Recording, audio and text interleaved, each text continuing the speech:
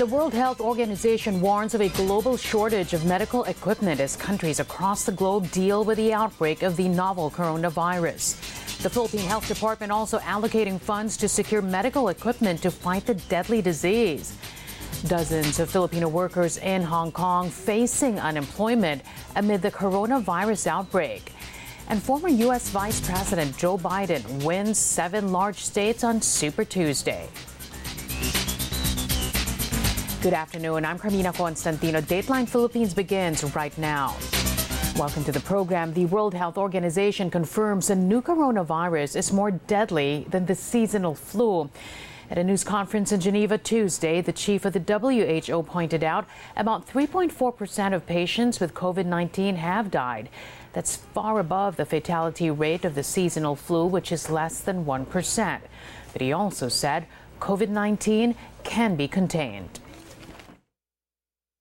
We don't do contact tracing for seasonal flu, but countries should do it for COVID-19 because it will prevent infections and save lives, and containment is possible. To summarize, COVID-19 spreads less efficiently than flu. Transmission does not appear to be driven by people who are not sick. It causes more severe illness than flu.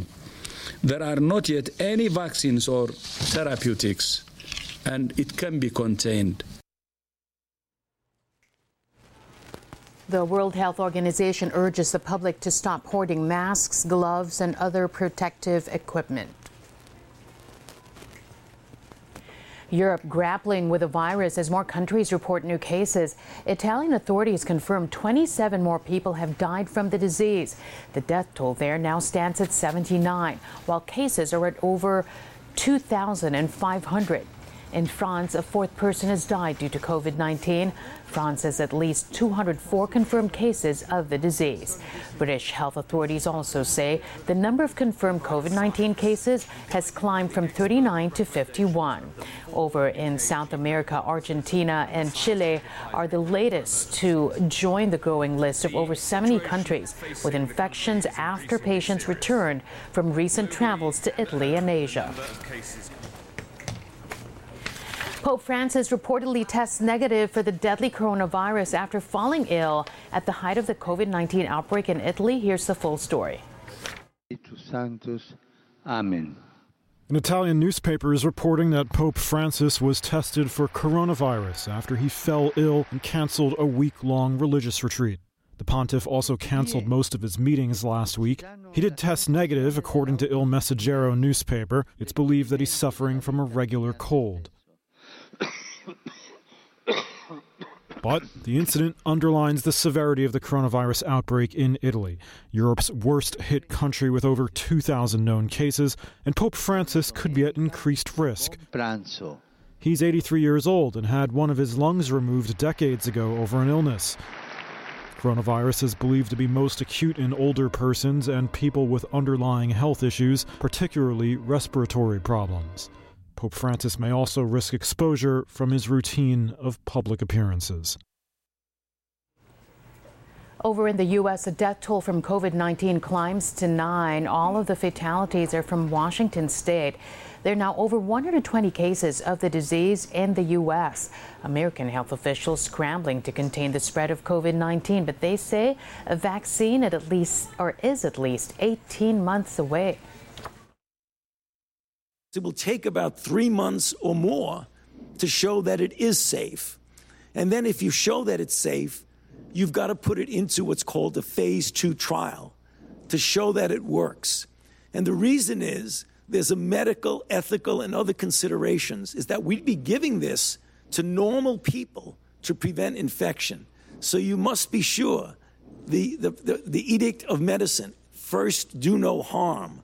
So we need to make sure it's safe, and we need to make sure it works. That entire process will take at least a year and a half. A surprise move from the U.S. Federal Reserve, the most influential central bank in the world, delivers an emergency interest rate cut because of the economic risk brought by the COVID-19 outbreak. Here's the full story. In its most aggressive move since the financial crisis, the Federal Reserve Tuesday slashed its benchmark rate by 0.5 percentage point. The emergency measure is designed to shield the world's largest economy from the impact of the spreading coronavirus. Federal Reserve Chairman Jerome Powell said the fundamentals of the U.S. economy remain strong, but the coronavirus outbreak is an emerging threat. We are beginning to see the effects on the tourism and travel industries, and we are hearing concerns from industries that rely on global supply chains. Against this background, the committee judged that the risks to the U.S. outlook have changed materially. In response, we have eased the stance of monetary policy to provide some more support to the economy. That support came in the way of a 0.5 percentage point cut in the Fed's key lending rate to a target range of 1% to 1.25%. The decision was unanimous among policymakers. The Fed's unusual move to cut interest rates before the next scheduled policy meeting in mid-March reflects the urgency with which the Fed feels it needs to act in order to prevent the possibility of a global recession. The aggressive move nonetheless failed to impress President Trump, who shortly after called on Powell and the Fed to cut rates even more. And the Federal Reserve cut rates today, finally. Do it more, do it a little bit more. So the Fed rate is too high. It's very simple, it's too high. But some on Wall Street remain skeptical. A rate cut is the remedy needed to deal with the financial damage and supply chain disruptions caused by the coronavirus outbreak. To that, Powell had this to say. We do recognize that a rate cut will not reduce the rate of infection. It won't fix a broken supply chain. We get that. We don't think we have all the answers. But we do believe that our action will provide a meaningful boost to the economy. Investors had been clamoring for the Fed to take action after stocks suffered their worst losses in over a decade last week. The Philippine Budget Department is allocating an initial 530 million pesos for the fight against the COVID-19 outbreak. Health Secretary Francisco Duque told radio station DZMM the urgently needed funds will be useful to secure medical supplies amid a rising global shortage. The Health Department is seeking a total of 2.4 billion pesos to contain the coronavirus. President Rodrigo Duterte has given his consent for the proposed budget, but as Duque explains, it still needs congressional approval. Nagpasulat ako ulit dito sa bagong appropriations chairman para madaliin. Pero ganun pa man, ang DBM naman sumulat sa akin at sinabi na may mga items silang nakita na pwedeng ito na muna daw ang gamitin pang samantala. Meron tayong nakalagay ng mga 530 million na for supplies. Meron na tayong mga procurement, yung proseso na tapos na, inaantay na lang natin yung PITC para mag-deliver ng initially mga 95 million worth of PPEs. Dozens of Filipino workers in Hong Kong are facing unemployment amid the COVID-19 outbreak. According to the Overseas Workers Welfare Administration, or OWA, some employers terminated the contracts of 16 Filipino workers and left the Chinese territory for fear of the virus. Meanwhile, 12 domestic workers lost their jobs due to disputes with employers who barred them from leaving during their rest days to avoid catching the disease.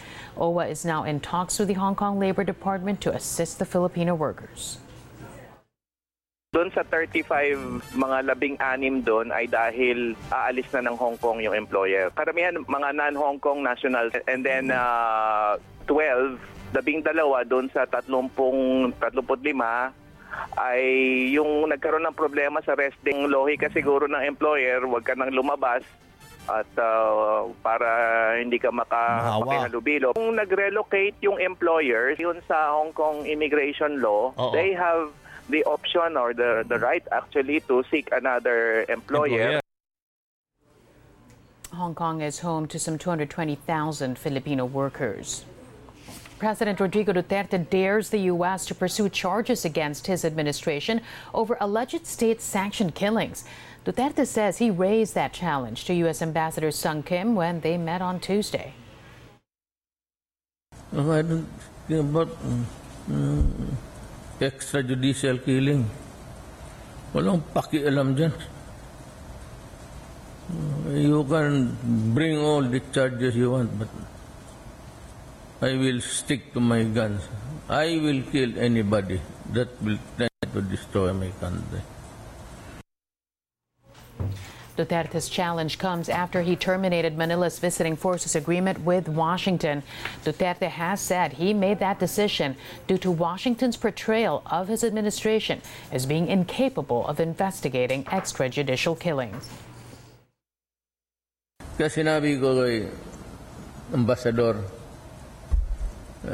itong Rocos na dumating talaga, it came to E4 yung alitan ko sa kanila. Tinanggal ko yung sila na naman ngayon ang lapit. Philippine Ambassador to the United States, Jose Manuel Romualdez, has said he and Ambassador Sung Kim are in talks to come up with an improved visiting forces agreement. In other news, President Duterte says he does not see any possible successor after his term ends in 2022. According to him, there are certain qualities that a president must possess. Sa totoo lang, presidente ka, hindi ka marunong pumatay at takot ka mamatay, ay huwag ka na mag-presidente. Walang mangyari sa bayan. Kung puro utos ka lang, in the end, ikaw pa yung kontrabida. Ikaw na yung gumawa para ikaw talaga ang bida. Former U.S. Vice President Joe Biden wins 7 states on Super Tuesday. The exit polls show Biden dominated the primaries in Virginia, North Carolina, Alabama, Tennessee, and Oklahoma. He also won in the states of Arkansas and Minnesota. He is also projected to win Massachusetts and Maine. Biden's Democratic nomination bid got a boost since his blowout win in the South Carolina primary. He further gained steam after earning endorsements from 3 of his former rivals, Pete Buttigieg, Amy Klobuchar, and Beto O'Rourke. Early returns from Texas are in favor of Biden so far. Texas is Super Tuesday's second biggest prize after California. Meanwhile, national frontrunner Bernie Sanders has so far won Colorado, Utah, and his home state of Vermont. Polls in California Super Tuesday's biggest prize will close at 8 p.m. Pacific time. That's noon here in Manila. 14 states are currently up for grabs, making Super Tuesday a strong indicator of the likely nominee of the Democratic Party. 5 candidates are still gunning for the party's nomination: Biden, Sanders, Elizabeth Warren, Michael Bloomberg, and Tulsi Gabbard. Powerful tornadoes rocked Nashville, Tennessee, leaving at least 19 people dead. Search and rescue teams are combing through damaged structures in the city to find people who were trapped or injured.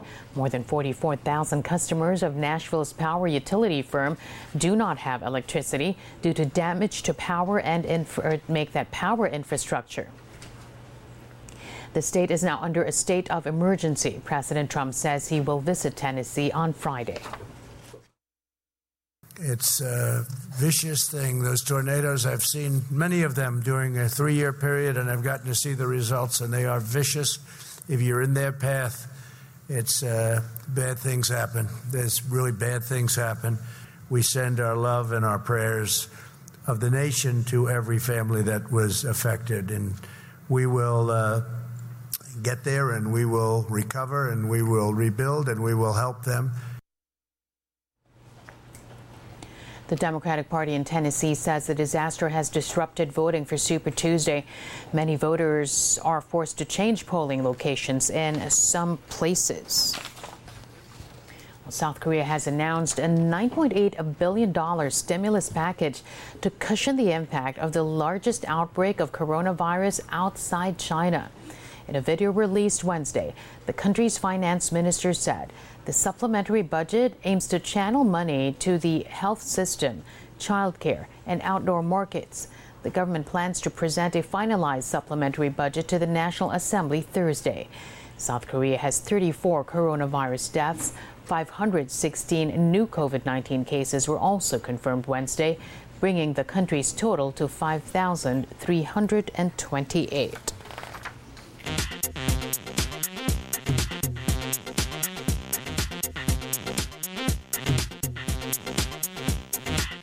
In entertainment news, Philippine actress Kim Chiu is shaken after unidentified gunmen shot at her van in Quezon City Wednesday morning. Sharing photos of her bullet-ridden vehicle, the ABS-CBN star went online to thank God for keeping her, her driver, and her assistant safe. The actress also expressed how shocked she was when she heard the gunshots fired at their vehicle. She added she has no idea why it happened, saying she has no enemies. Chiu and her group were on their way to a filming location when the gunmen opened fire at their vehicle. Hindi namin napansin na may putukan sa likod. Hindi namin alam na dito pala sa amin, tinatama. Pero ayun, normal naman kami, sir. Wala naman nasaktan lahat. And before we go, as the world steps up responses to the coronavirus threat, people around the globe are now changing their greeting habits. Here's German Chancellor Angela Merkel, who was refused a handshake by Germany's Interior Minister. Both of them still obviously getting used to skipping the traditional exchange of pleasantries. From China, this video has gone viral for what's now dubbed as the Wuhan Shake. Named after the virus's epicenter, the Wuhan Shake is done by tapping one's feet against another's. The practice has so far been adapted in various parts of the world. And here's Australia's own version of the greeting, an elbow bump. Iran also has its own version, which involves bumping each other's behind.